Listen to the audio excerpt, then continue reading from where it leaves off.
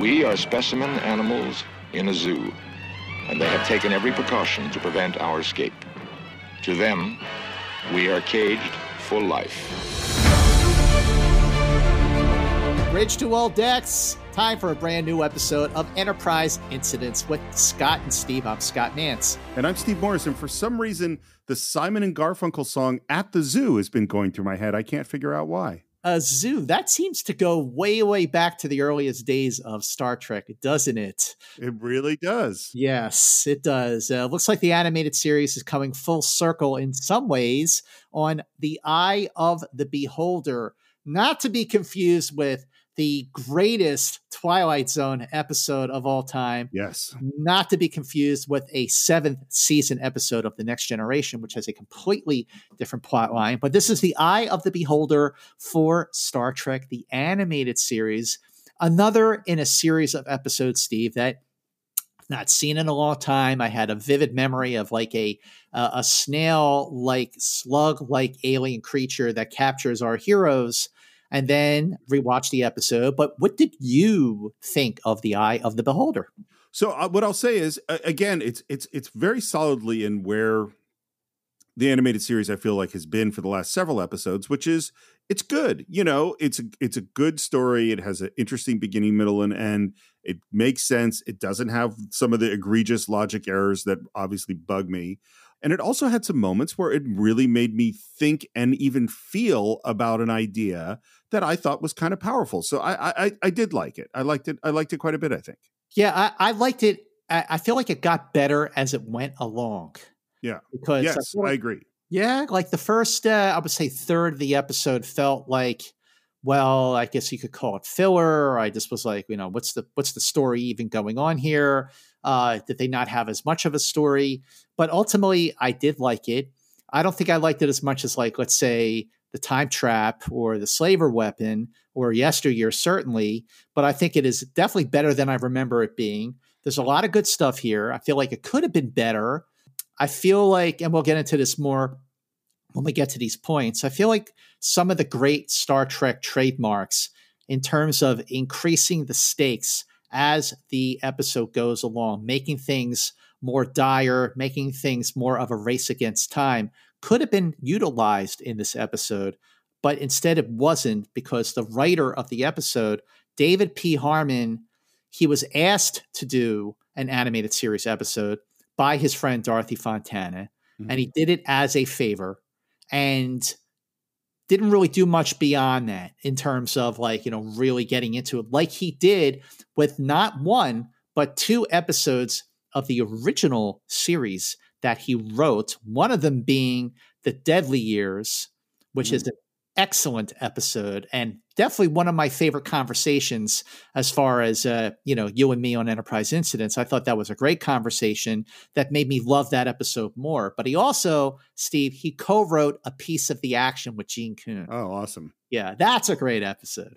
But in terms of this one, it's the only animated series episode he wrote, and his final draft was submitted on October 24th, 1973. The Eye of the Beholder, just like every other first season animated episode, is directed by Hal Sutherland. The production number is 22016, which made it the 16th animated series episode to go into production. It aired on January 5th, 1974, the first Star Trek episode to air in 1974, and it's the 94th Star Trek episode of them all to be broadcast. And I feel like there's a lot of what I've loved about the original series in terms of communication, in terms of not being afraid of something that looks really different, maybe even off-putting to the eye. You know, I mean, that's right there in the title. But I think it's a good but not great episode, but I still really enjoyed it. So as you said, we're into 1974. Just to finish off 1973, as you remember, we're in the midst of an energy crisis. And I found this really cool, which is that, and I don't usually say I found this really cool before I describe something that Richard Nixon did, but that's what I'm about to do, because he is the only U.S. president to fly while president on a commercial airliner. And he did it to demonstrate to the world, hey, I'm not going to waste all this energy using Air Force One. We're in the middle of an energy crisis. So he flew first class, and then he went and walked through the entire plane and said hello to every single person on the plane and shook their hands. I What thought was that the was... airline? Do you know? I don't have the airline. I don't have it listed. I'm sorry. Uh, On December 26th, the day after Christmas, Scott, we're in your realm. I'm not saying you have to know this, but a very important movie premiered on December 26th, 1973. And I will just say, when the commercial came on TV, I hid behind the couch. It scared me so much. Oh, wait a minute. 1973, December 1973. Wait a minute. Could it be The Exorcist? You got it, sir. It is The Exorcist. Wow. I was so terrified by that commercial. I mean, I'm 5 years old. The commercial came on TV and I was out. I didn't see that movie until I was almost 30. I was so frightened of it. You didn't see The Exorcist till you were 30? Yeah. Holy I've never liked horror movies because they scare me. And I have no desire. And The Exorcist was one, like I was already pre-scared. And that movie's so good. That movie's great. Absolutely. Still one of the scariest movies ever made. I agree with you. I saw that on TV sometime, I guess, in the early 80s. And when Linda Blair turns her head all the way around, oh my God, that just obviously left an impression because it's still terrifying. What's interesting, we did it for the Cinephiles, and I read the book. The book is also terrifying. What was interesting for me watching it when we did it for the podcast was it's actually the first half of the movie that I find most disturbing. All the medical stuff before we get into the full exorcism stuff. It's that sort of, maybe because I'm a parent, but the parent, something's going on with my kid. I don't know what it is. All these terrible things are happening and totally out of control. Super, super upsetting. Absolutely. No, I agree. It still holds up too. Yeah. On December 28th, a incredibly important book was published. This was Alexander Solzhenitsyn's Gulag Archipelago, which was, I don't know if you know about him, but he was a prisoner in the gulags in the Soviet Union for decades and wrote this novel, which had to be smuggled out of the Soviet Union into France. And this is really cited as one of the things that brought down the Soviet Union. Oh, wow. Outside of the Cold War, but this was the real exposure of what the Soviet Union was all about. It's an incredibly powerful book. Here, you know what? I said I rarely say this is really cool in connection to Richard Nixon, but here's two in a row, which is that Richard Nixon, who hated environmentalists, he hated the hippies, he hated that whole movement, is probably one of our most important environmental presidents. And it was on December 28th that he signed the Endangered Species Act. He's also founded the EPA. I mean, Nixon did a lot for the environment. There was stuff there. Yeah. 74 was not a good year for Nixon. No. On January 2nd of 74, on the 48th day of spaceflight for Skylab, they hold a TV news conference. And then, again, it was all about Nixon. This is the week of Nixon. Nixon lowers the speed limit to 55 miles an hour throughout the country to save on gas. And then on January 4th, this is not being cool, Richard Nixon, but he refuses to release 500 tapes that are subpoenaed by the Senate Watergate Committee. Mm-hmm. Yeah, there's a cancer on the presidency, and it is growing. Would you like to get into the episode? Let's get into the eye of the beholder. Well, let's start with the star date, Scott. What is the star date here? The star date here, and we hear William Shatner is back after missing out on the Slaver weapon. The star date 5501.2. So like a great many of the animated series episodes we covered on Enterprise Incidents, that puts the eye of the beholder taking place in between the live action TOS episodes for The World is Hollow and I've Touched the Sky and Is There in Truth No Beauty? Interesting. And what we hear is basically there was some science team that was looking at this planet. They beamed down and then lost track of the landing party. And then the captain of the ship says, well, we're all going to beam down. And we're kind of going over this information in the briefing room. And Kirk has a reaction to this that I find totally bizarre. It was against all orders. The need was apparently desperate. The captain of a ship, no matter his rank, must follow the book. And I'm like, He's clearly not applying to himself. come on. If he, are you? I mean, talk about hypocrite. I mean, like seriously, Jim. You know.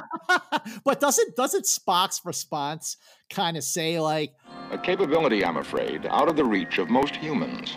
Do you think that's like a little passive aggressive poke from Spock? Absolutely. Absolutely. You know, he's used to the passive aggressive after dealing with McCoy, and I think that he couldn't resist the chance to like lay one in on Captain Kirk. And what we hear is this planet's called Lectra 7. We don't have much information about it. We're scanning it to find out what kind of animals there are, but that's going to take too long, so we're going to beam down. And of course, McCoy says, Jim, if the others are lost, why take the risk? Because they may not be dead. We have to find out. It's still a risk. That's why we're here, Bones. Okay. Of course I'm going to ask you, Steve. What does that make you think of? that maybe something about our business being risk? Risk is our business. That's what the Starship is all about. That's why we're aboard her. I love that line because, of course, anyone with even like a passing familiarity with the original series is going to go, oh, that sounds really familiar. Risk is our business. One of the great, all-time great Kirk speeches. See, and this is why it's kind of why I don't like it, because the thing about that moment is the risk is our business speech is they're about to do something totally insane. You know, I'm going to let some alien, I don't even know who it is, take over my body and who knows what's going to happen, right? It is a true risk thing. Here, they're beaming down to a planet, which they do all the time. You know, like there isn't a sense of risk. It doesn't have any emotional resonance. The only resonance it has is to reference something else that we love, you know? Absolutely. Yeah, no, you're right. It's not, the stakes are definitely not as high, like in the moment in Return to Tomorrow, which is where that comes from. Yeah. So we beam down to the planet and we're in the midst of we're at Yellowstone because there's all this bubbling steam and all these pools of boiling water. Everyone all right? 10 yards the other way and we'd be boiled alive. Unusual that such a lake would exist under these planetary conditions. And then right as we're talking about that, there's some crazy water dragon that is coming after them. So that dragon, like every other alien in this episode, of course, was designed by storyboard artist Bob Klein, who joined us, that great conversation we had with him on The Time Trap. So when it came to his designs for the dragons and the dinosaur in this episode, that was inspired by Disney's Fantasia. And Bob Klein himself said, I loved that level of simplicity, cartoonishness, and reality all mixed together, how powerful it was and how rarely I'd seen animation that was that powerful from a design standpoint. We got to have him back on the show. I literally was going to say, are we going to have him back? Because I got to have him back. So and they shoot at it and it goes under. And this is something we're going to kind of repeat a few times in Act 1 in this episode, which is kind of why I agree with you that Act 1 is like, I won't say it's moving along at a snail's pace, but it is, maybe a little bit slow, maybe not too much going on. You know, when I was watching it, I watched it twice because, it's only 24 minutes. Why not? So when I first watched it, I was, I was like, what, can we cut to the chase already? What's taking so long? We don't have a lot of time as it is. This is where I thought, well, this is where the writer, David P. Harmon, could have added more stakes, more of a backstory. Because, we've seen some episodes of the animated series where there's a whole lot going on, but it all fits perfectly. And they make it all into 24 minutes with the credits. But when I was rewatching it to prepare for this discussion, I thought I guess you could say it's almost like when you go back and rewatch The Apple. The Apple, they're just going around Gamma Trianguli 6 for a while and stepping on very volatile rock bombs and having lightning storms that are killing off the red shirts. And, we really don't know what's going on until for the midpoint of the episode when we meet Val. So that's when I went, okay, they're just establishing the stakes of like what you pointed out. They're already sort of adding information that there's creatures here. There's a big shift in a desert to a very nice area. And there's species here that maybe it's weird that they're here. They're all here together. So they're all picking up on that. And Spock is already formulating his plans. Well, and there's also the thing that Kirk seems to know a little bit about these creatures they're encountering because he knows where to shoot one of them. which is a clue. I'll say, and again, maybe this is how we separate writing that is fine, that works, and good writing. Is that the thing that's happening in the Apple? First of all, the fear of the whole sequence is much, much worse. Absolutely. Then we also have Spock sacrificing his life almost to save Kirk, and we also have Kirk's guilt.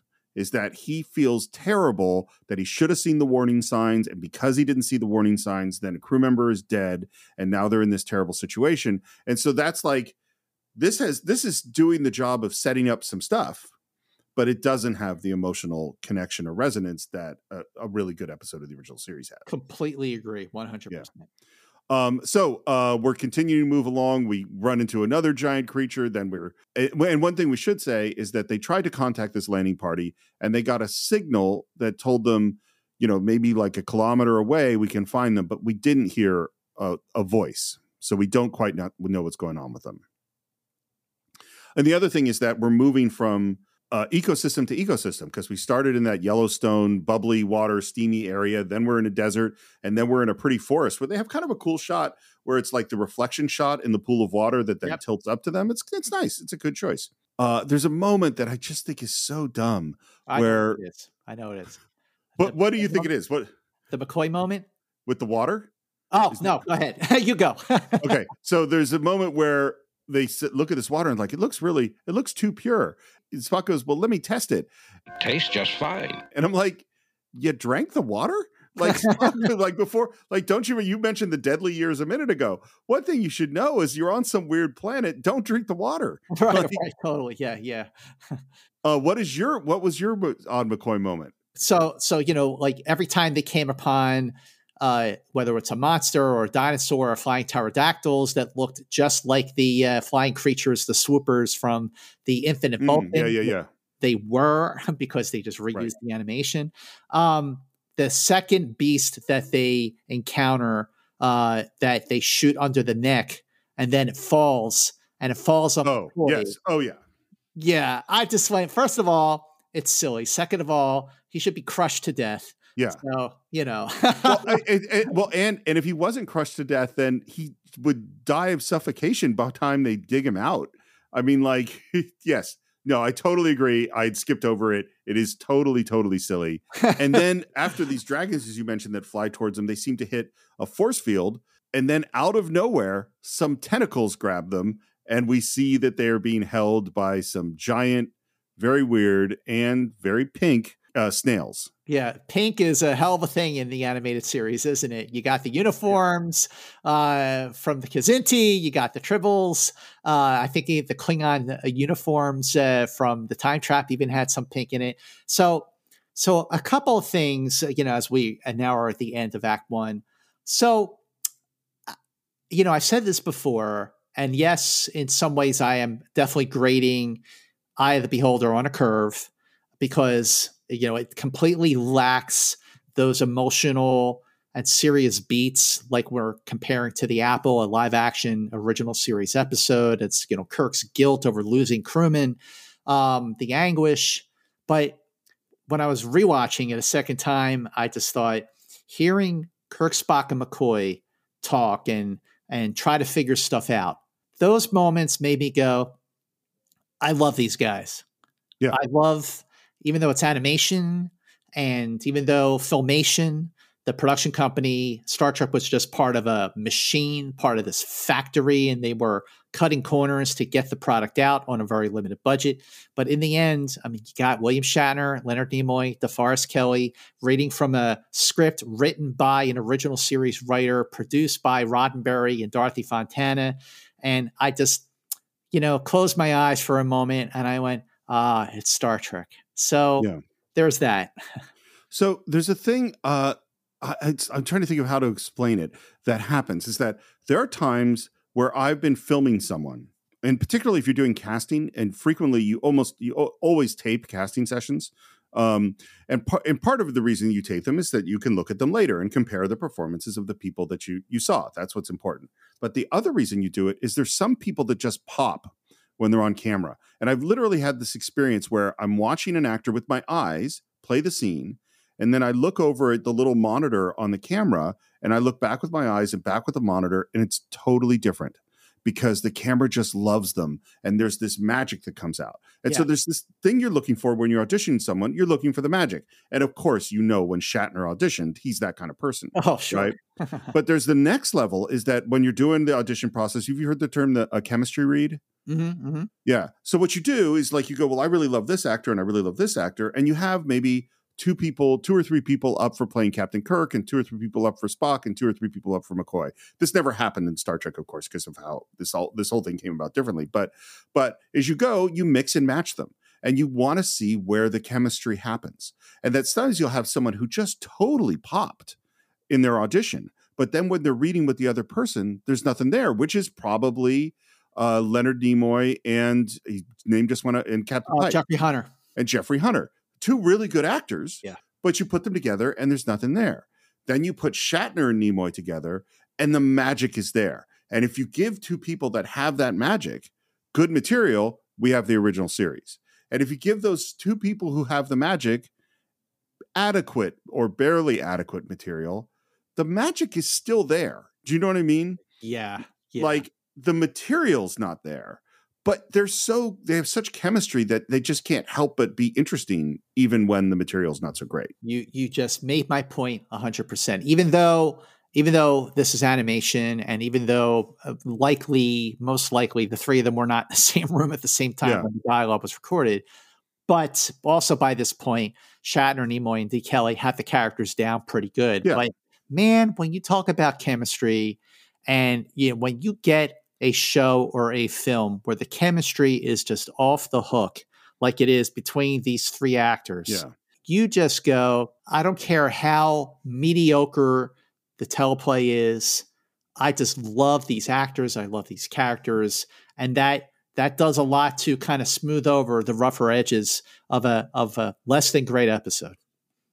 One other thing I want to, just while we're talking about this, is I feel like for me, and you might have a different reaction, I feel like they go to the bickering between McCoy and Spock.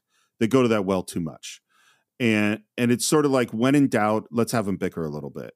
And the thing is Nimoy and D. Kelly are great at it, So it's not like they're not delivering on it. It's just there's like three of them or so in this episode, and I'm just tired of them. And what it is the difference between this and what you see in, which isn't a great episode, but it has great moments of this, in the Immunity Syndrome. And then, of course, in Bread and Circuses and All Our Yesterdays, when it's built on real, meaningful character stuff, their arguing is some of the greatest things ever in Star Trek. But in this episode, I was like, God, it must be irritating to be Jim Kirk and have to listen to this crap. It's like, shut up and be professionals, particularly McCoy, like, stop, stop, First of all, I agree with you 1,000%, because this is an animated episode, less than half the length of an original episode, and you've got three moments between Spock and McCoy. One would have been enough. Yeah. Because, okay, then you just go, okay, yeah, that's a trope of Star Trek, not a bad one, but still a trope. But 3 in one animated episode is a bit much. But what you just pointed out about that moment in the Immunity Syndrome with the shuttlecraft, like who's going to go, that moment in Bread and Circuses in the jail cell, which is one of the best moments of the original series, quite frankly, because you could see that Spock basically not saying anything to McCoy is like, yeah, you're right, even though he just doesn't say as much. But then the payoff of all that bickering when it explodes between Spock and McCoy and All Our Yesterdays. Look, I know we talked about that when we recorded that episode, but that's what makes All Our Yesterdays such a powerful episode. And that moment is so earned because they've been bickering for 3 years. And that's also something that would have made All Our Yesterdays the perfect way to close out the episode, the series, really, instead of Turnabout Intruder. But in this case, I agree. And, Kirk has its moments where, like in the original series, they're on the bridge and Spock and McCoy are bickering and Kirk goes, okay, gentlemen, that's enough, like in Space Seed. But in this one, you're right. It's one too many trips to the well. So, I know we're on like a massive digression at the end of Act 1, but I'm actually finding this very interesting. And it's brought up sort of another thing, which is that the point isn't, when it's good, that McCoy is a jerk. And the point isn't that Spock wants to get McCoy's goat. The point is that their conflicts come out of deep, different character things. They come out of internal struggle. They come out of Spock's internal struggles with his emotions. They come out of Bones's insecurity. They come out of both them being bothered by the things that the other one does or choices that they make. And they both also are out of care and love for the other one, that they want to help them. And they come out of, particularly with Bread and Circuses in particular, but with all of them, of like their relationship to Jim and how they feel about him and how their worry about Kirk manifests in them having conflict. It's all this other stuff. It's not just, I like to poke at you. That's not the point, you know? That is a great point. And I would say almost like an epiphany, Steve, because everything that you just said is absolutely what makes the bickering between Spock and McCoy tolerable, fun, funny, profound in some ways. But when it's done out of their love for Jim Kirk, like in the Tholian Web or in the Paradise exactly. Syndrome, when Kirk is missing, in Tholian Web, Spock declares him as dead. That the increase in the bickering between them and the conflict between them is because it's at its best, it's done out of their love and their care and respect for their friend James Kirk. Right. Bingo. Man, I got to tell you, it took all of Enterprise incidents for me to realize what you said is so true. Well, and I think it goes to, it's like what we were talking about in the first act of The Apple, of like, it's the emotional content. It's not doing the thing. Doing the thing is that, it's doing the thing is a way to get to the emotional content of these characters that we love. And in the animated series, they're doing the thing. And it's like, yeah, that's a Star Trek thing. And we're in a Star Trek story, and they are mostly behaving in character. And when they're pretty good, they make, the episodes make sense. But there's been, how much emotional content has there been in the animated series? Yesteryear, definitely. Yesteryear, for sure. Yesteryear. I would say, if you look at like One of Our Planets is Missing. Yeah, maybe a little there. A little there. I feel like there could have been some emotional conflict in Time Trap. I think that's the only thing that's missing from that, because otherwise I think that's a great episode. But you're right. And actually, the ambergris incident when Kirk is going, is that what you were about to say? Yeah, go ahead. Yeah. When he's, I can't command the Enterprise from inside an aquarium. That's one of those moments. Yeah, absolutely. And, everything you're pointing out here in terms of like the lack of emotional connection throughout most of the animated series is something that David P. Harmon felt was a big reason why he just basically wrote this episode as a favor for Dorothy Fontana. Because his feeling was that, and I was going to say this at the end of the episode, is that he wasn't crazy about the Eye of the Beholder. He didn't really love the way it turned out. He thought it was okay, but ultimately he felt that it was not possible for an animated series to capture the emotion that you were able to get much, much better in the original series. And I agree with him, but I feel like you pointed out, there are moments when the animated series did have that emotion, and maybe some of the writers just felt like, well, it's animation, I'm not going to try as hard, or maybe it's animation, people don't really want that anyway. But as you pointed out those 4 times, it can happen. But that was something that really did bother David P. Harmon about animation. That's why he didn't put his heart into the writing of the teleplay. Okay, it's so funny. I know we've been on this digression forever, but I'm really enjoying this conversation. And what's funny is, so as I think I've been writing forever and have a long way to go, this book on directing. And the basic theme of the book is the difference between story and plot, which is a definition I got mostly from Stephen King and kind of, advanced myself. But the basic idea is that plot is the mechanism of what's happening. Yeah. We've been captured by giant snails who've put us in a zoo. How are we going to get out? That's the plot.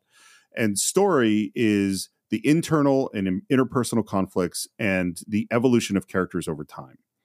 And my contention in the book is, for most movies, not all of them, but for most, it's actually the story, not the plot. It's the characters and the emotional journey. That's what's keeping you involved. Yeah. Not the mechanism of the plot. There are movies that are totally the opposite, that are full plot, but that's not the point. Anyway, that's what's missing from the animated series, is that it's the character emotional story thing, which is why I doubt if someone said, hey, I'm interested in Star Trek, what should be the first episode you would pick for me to watch? You wouldn't pick an episode of the animated series. Correct. Oh, no way. Not even for a moment. We only like the animated series because we love the original series. Yes. No, I agree. I agree with that. Yeah. So anyway, I apologize for the long digression. But that's, these are the conversations about Star Trek that excite me the most. Yep. We do come back in Act 2. They are being carried, and apparently have been carried for a long time, by these giant snails. And this is one where I go, this is where artists should push back on writers. Is I'm sure David Harmon went, yeah, snails, it'd be interesting. They're giant snails. And they look so stupid. Yeah, I think. And this is where it's like, it's not a good visual idea. If you had it in a book where you don't see it, it would be okay. But in a visual medium, the artist should have said, listen, can we do something other than snails? It's not going to look good. It's going to look stupid and silly. And that's how it looks to me. Yeah, I feel the same way. I didn't really love the way the Lactrans looked. The pink didn't help. Yeah. And we come up on this city and they say, that must be 5 square kilometers. If these are the builders, it is an admirable feat. 5 square kilometers. They didn't do the math. That is not a big thing at all. Do you know how big Los Angeles is? How big? 1,300 square kilometers. 5 square kilometers. That's nothing. It's a couple of blocks. It's really not a big space at all. Anyway, they bring them inside and and we talk about, are they communicating with us? And we start to figure out that, they communicate telepathically. And then McCoy says they're doing exactly what we would do. Which is? Well, if we came upon an alien creature we'd never seen before, the first thing we'd do is to make sure it was free of harmful bacteria. Then we'd see if it was intelligent. Unlike what we've been talking about with them bickering, Spock says, congratulations, Doctor. A most logical assumption. See, this is where the second act is where the episode starts to find its way. And Spock, throughout the course of this episode, is very much at the top of his game with providing scenarios, possibilities, because there are always possibilities, as Spock said, or will say. And this is a great example. They're doing what we would do. We would be making sure that they're cool. So this is where I start to really, this episode actually works. Surely we can communicate with them some way. They appear to be as advanced beyond Earth civilization as you are from a colony of ants. And then they start talking about all these creatures that they saw in the different, I'll say, habitats. You mean it's some kind of a zoo? Exactly. All right. What am I going to ask you, Steve? You're going to ask me what episode this reminds me of. Yes, that's right. And I'm going to say The Menagerie in the Cage. The Menagerie and the Cage. Absolutely. And that's what brings the eye of the beholder back to the very beginning of Star Trek. Because, of course, as we all know, if you were listening to Enterprise Incidents, you know that The Cage was the pilot that was filmed that did not sell the series, but got them to do another pilot, which is where we got Shatner, and the rest is history. And that footage aired most of it anyway, aired during the 2-part episode, The Menagerie. But yes, absolutely, this is sort of an animated version of The Cage where the Lactrans are the Telosians. And also, you're dealing with observing Starfleet officers in captivity. You're dealing with communication with telepathy, and you're also seeing mental abilities used to deliver punishment. It is very much The Cage and The Menagerie. And I don't know, you think David P. Harmon, who wrote 2 episodes of the original series, ever saw The Menagerie? Yeah. Probably. The thing that I don't think actually makes sense is this idea that our giant snails can't figure out if the humans are intelligent. And it's like, look, they flew here in a big ship. They're flying through space. It makes these super advanced, super intelligent Lactrans look less intelligent if they can't figure this out. Mm-hmm. But I do like the line, they took our phasers, communicators, and other equipment, so they must have some idea we're intelligent. Not necessarily, Captain. They could have taken them for the same reason you would take a sharp object away from a child. See, that's pretty good writing right there. Yeah. No, I like the writing. I think the setup doesn't quite work. Right. And the Lactrans deliver our guys to like their new home, their new human habitat, a cool house. There's real grass. Everything is built for them. The aliens are safe now. How's that? They are safe because we are now exhibits in a zoo. A zoo? I'm no animal.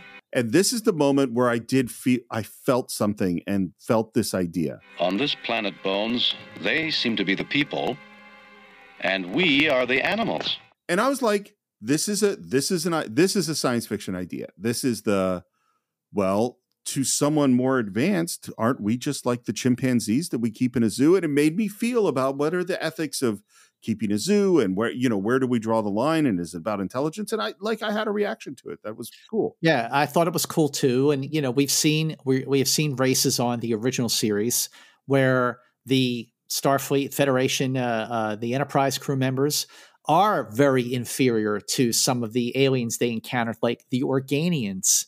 Right. What does that Spock say in the coda to that episode? They're above us as we are above an amoeba. And then we also meet the landing party that beamed down from the science team.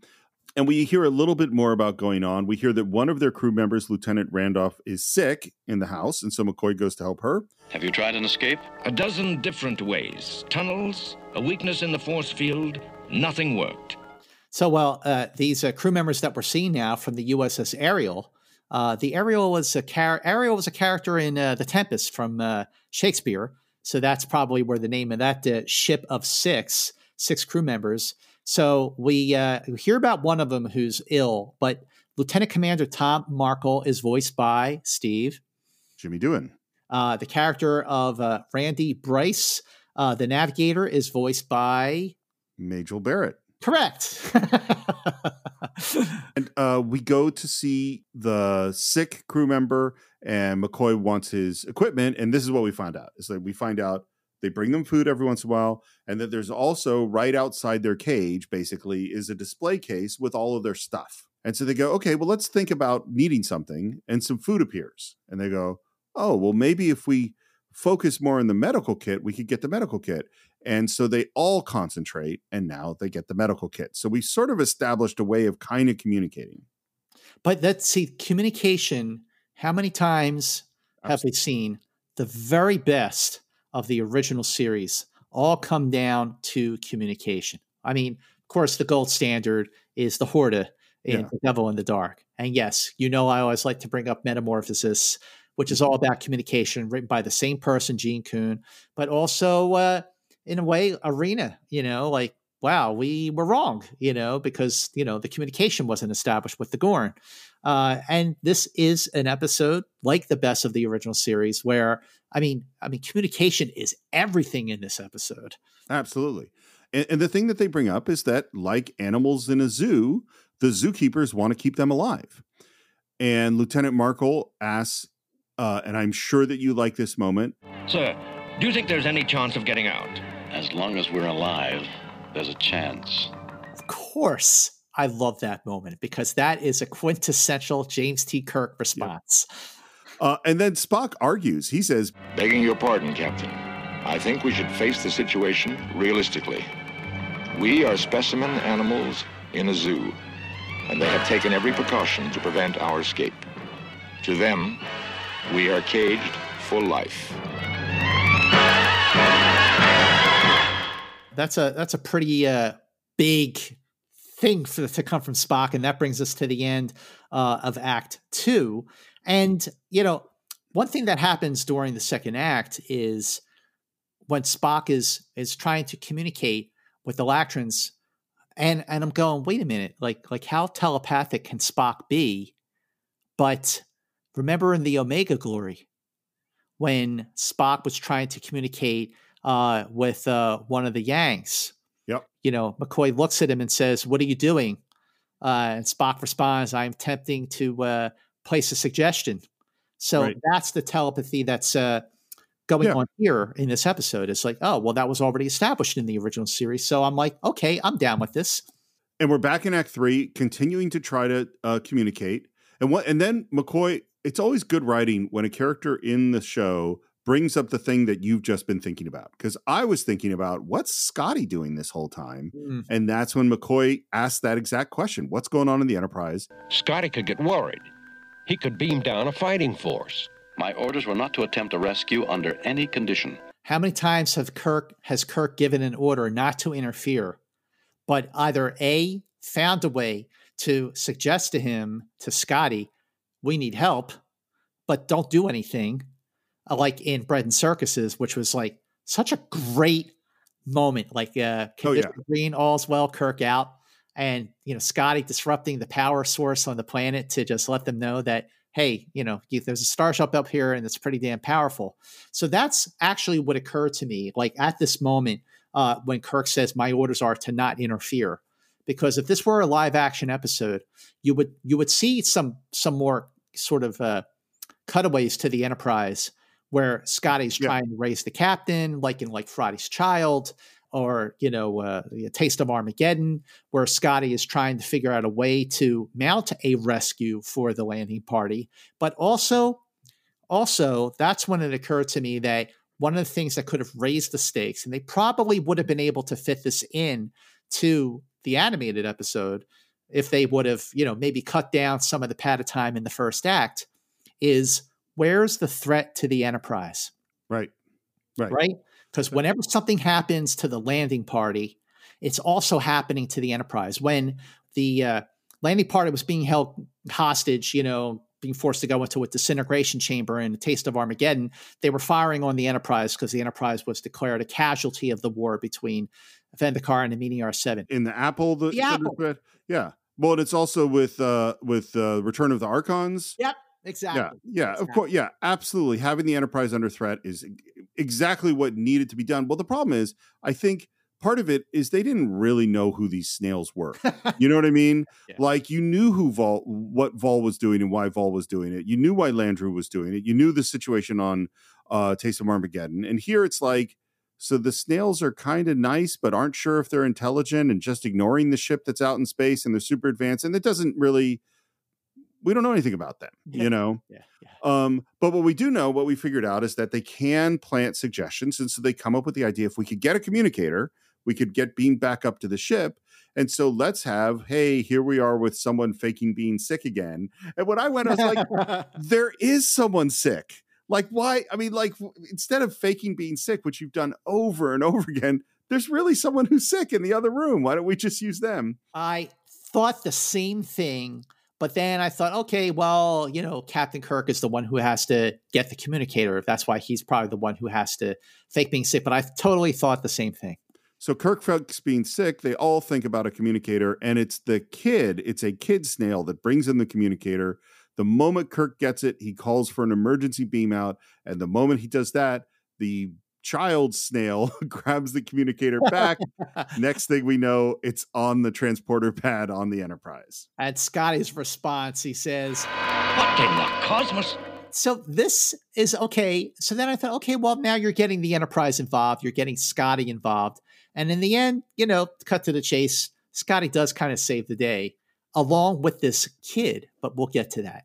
I mean, it all works in the logic that they set up, and it's all kind of dumb, because first of all, I don't know how the snail makes it up to the bridge. It seems like he's way too big to fit in the turbo lift. We get to the bridge, we kick everyone off the bridge, and then Scotty's trying to talk to it, and then it takes over the Enterprise and heads out of orbit. Right. Like, I don't understand what's going on. And at the same time, back on the planet, the adult snails are like, what did you do to our kid? Yeah. And they try to go into Kirk's brain, and he falls down and says, they're in my head. Fight it. Fight it as hard as you can. They think too fast, in too complex a manner. If he gives up for even one moment, he may go mad. Which is scary. I think this moment is pretty scary. Yeah, it is. It is. Try to imagine what this would have looked like if it was a live action episode, because I love when Shatner acts like he's in pain. Yes, I certainly can picture it. It's happened many, and when people are getting into his head and all sorts of things. Yeah, totally. He's fighting off mind control. Yeah, it's definitely full Kirk stuff. And now, since one of them couldn't beat it, now we've got like 5 of them. with all of the other Federation people trying to put up a thought screen to protect him. And then, right as this looks really, really bad, Scotty beams down with the little snail kid, and everything is okay. Scotty, what are you doing here? My young friend brought me. You made contact. It made contact with me. I love it says, he describes it as, Kirk says, what are you doing here? Scotty says, oh, my young friend brought me. Yeah. So here you have this conflict between the Enterprise crew and the Ariel crew and the Lactrans, and Scotty beams down with the kid. Again, the fact that it was a kid that kind of saves the day with Scotty. And here you have a Saturday morning cartoon that kids are watching. And I went, wow, that was a really nice touch. And one that I don't know if Harmon did that deliberately because it was a Saturday morning cartoon, but that it was a kid who saved the day. It was awesome. So this is one of those things where I actually really, really like the idea. And I also think it's done so fast that it's just like it becomes Deus Ex Machina, which it wouldn't be. Like the idea is the adults are so far advanced that they can't make contact with the humans. They're too far beyond us. But the kid that isn't so advanced and thinks of Scotty as a pet, and kids love pets, does try to make contact. And that's why it basically the kid snail is Kirk and Spock with the Horta and Devil in the Dark. And they're the kid snail is the one that figures out, oh, these are intelligent creatures, not just animals.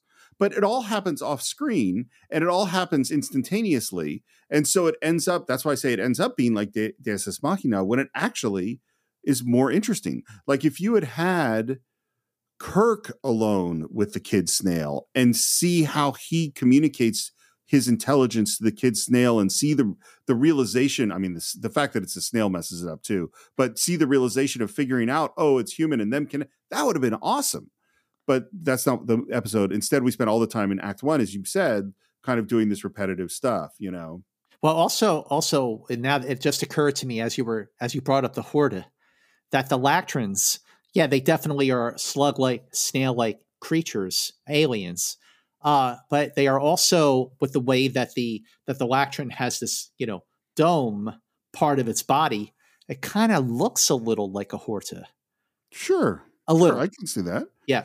What else do they know about us? We are considered simplistic, but in the process of evolving into a higher order. They're right on point, because what we see eventually, many years later in Star Trek: The Motion Picture, is that humanity is evolving. And in that movie, at the end of it in particular, it is reaching the next stage of its evolution. I mean, that might be like a split-second moment when that happens. Right. Well, and this is a classic Star Trek theme. We've seen it with the Organians. We've heard it with the Metrons. We heard it, as you said, in Star Trek: The Motion Picture. We have the cautionary tales of Return to Tomorrow and the Thelosians. Like this idea of humans are evolving and which way are they going to go? That's classically throughout. And it's Q, it's putting the human race on trial. Like it's classic Star Trek ideas. Do we get out of here? It appears so. They do not feel we belong in their zoo. And I love Scotty's little goodbye with the snail because they become buddies. Yeah. Captain, we are a scientific contact team and we learned practically nothing. Dude, you found a whole new species. Seems like you learned a whole bunch of stuff. I have just received their final telepathic message. Which is? We'll be welcome back in 20 or 30 centuries. Our time or theirs? Theirs. And in a line that makes no sense at all, he says, and it will take me some time to figure out how long that is. And I'm like, if its century is 100 years, then you figure out how long it takes for their planet to go around the sun 100 times. True. I think that math would be pretty easy, Spock. Either way, Mr. Spock, it will hardly be our problem. So a few things about this. One is that when they say that we'll be welcome back in 20 or 30 centuries, made me think of what the Metron says to Captain Kirk at the end of Arena. Perhaps in several thousand years, your people and mine will, get together and, have a big party. But what also makes this classic Star Trek is that humanity is part of an evolutionary process where they are striving for perfection, striving. Yeah. That is what Star Trek has always been about throughout the course of, now 57 years, is that it's the striving for the perfection of humanity. Well, the Lactrans, as evolved that they are also clearly flawed because they got the Federation, the Starfleet officers all wrong, right, by judging us the way we were judging them based on their appearance. So clearly they still have a long way to go. We have a long way to go. And I just think that ultimately, when you really think about the lessons learned from The Eye of the Beholder, this is a quintessential classic Star Trek story that, while the teleplay doesn't realize its full potential, it's still pretty good on its own terms and is very, very much in line with Star Trek, regardless of the slow pacing part of the first act. It ended very strong. Well, and it did lead us to have conversations, really good conversations about what makes great Star Trek great. And it's funny, like, if anything, this is a backhanded compliment if I've ever given one, but if anything, the animated series has crystallized in my mind by not being always so good of what made the original series so great, So absolutely true. And then there are episodes that, when I grade it on a curve, but even some that I don't grade it on a curve and I just take it for what it is, that hold up really, really well. And I think this episode, The Eye of the Beholder, is kind of a mix of both, because I'm kind of grading it on a curve, but because there are things that I really, really love and cherish about it, specifically the way that once you get past the insulting between Spock and McCoy, it really is what we love about Star Trek, Steve. It's Kirk, Spock, and McCoy figuring out how to get through a problem. And I love hearing William Shatner, Leonard Nimoy, and DeForest Kelley provide the voices to do that.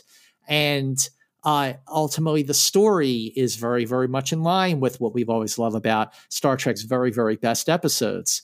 And I got to say, it occurred to me when I got to the end of The Eye of the Beholder, because like so many episodes of the animated series, it ends like pretty fast, like, okay, let's wrap this up.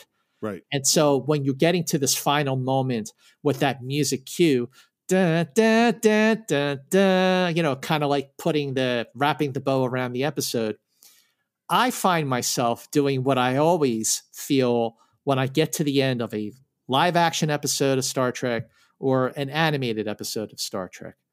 I don't want it to end. And neither does my dog. That was right on cue. Well done, Indy. It was really perfect. So that is what we think of The Eye of the Beholder. Of course, we'd love to hear your thoughts on our Facebook page. If you're into Facebook, you could search for Enterprise Incidents, Enter Incidents on Twitter, Enterprise Incidents on Instagram. And if you haven't subscribed to the show, we would love you to do so. You could do it at all the places: Apple Podcasts, Spotify, Stitcher, Google, Overcast, YouTube. On YouTube, we want your comments. You can leave ratings and I think reviews as well on Spotify now. So those definitely help. If you're an Apple person, then we would love your review there. If you want to support the show, you can do it for as little as 99 cents a month, as much as $9.99 a month through Spotify, which all you have to do is you look at the show notes and there's a link and you can go right there to do that. If you want to follow me, you could do it at SR Morris on Twitter, SR Morris1 on Instagram. And I have two recommendations. One is from the very early days of the Cinephiles, one of our very first episodes, one I would like to redo, which is the original Planet of the Apes movie, but that certainly relates to this episode. And also, I'm going to once again mention my Great White Shark documentary, Great White Shark Beyond the Cage of Fear, which is all about looking at this thing that we think of as an animal and then realizing that it's intelligent and the things that it's doing might not be for the reasons that we think they are. So that's Great White Shark Beyond the Cage of Fear, which is available through Amazon. Scott, how would people find you? I just want to say, if you and John actually go back and redo the Planet of the Apes, the original 1968 classic, I've got to be a guest on that episode. Planet of the Apes is that movie is one of my favorite movies of all time. That series, which I now include the Andy Serkis reboot trilogy, which was absolutely magnificent. Planet Planet of the Apes is up there with Star Trek and the Beatles and Spider-Man as just one of my all-time passions. I love Planet of the Apes. So you can follow me on Twitter and Instagram at Movie Mance. And like Steve said, please head over to Apple Podcasts, leave a review for Enterprise Incidents. If you're a longtime listener and have not yet done a review for us on Apple Podcasts, now is the perfect time, because our next episode of Enterprise Incidents, we are going to cover the Jihad, which is the very last episode of season 1 of the animated series. And if you know your animated series, then you also know that season 2 is only 6 episodes long. Wow. So we are much closer to the end of our deep dive coverage of the animated series than we were to the beginning. Boy, do I wish that Ralph Senetsky directed an episode of the animated series or wrote an episode of the animated series, because, man, I would love to have him back on the show. And if you have not yet done so, be sure to wish Ralph Senetsky a happy 100th birthday, which he celebrated on May 1st. Ralph Senetsky is one of our great friends and definitely one of our favorite, if not our all-time favorite guests. He joined us on all 6 episodes that he directed on Enterprise Incidents. But make sure you join us next time on Enterprise Incidents for the Jihad. And until then, keep going. Say it, Steve. Boldly. Yes.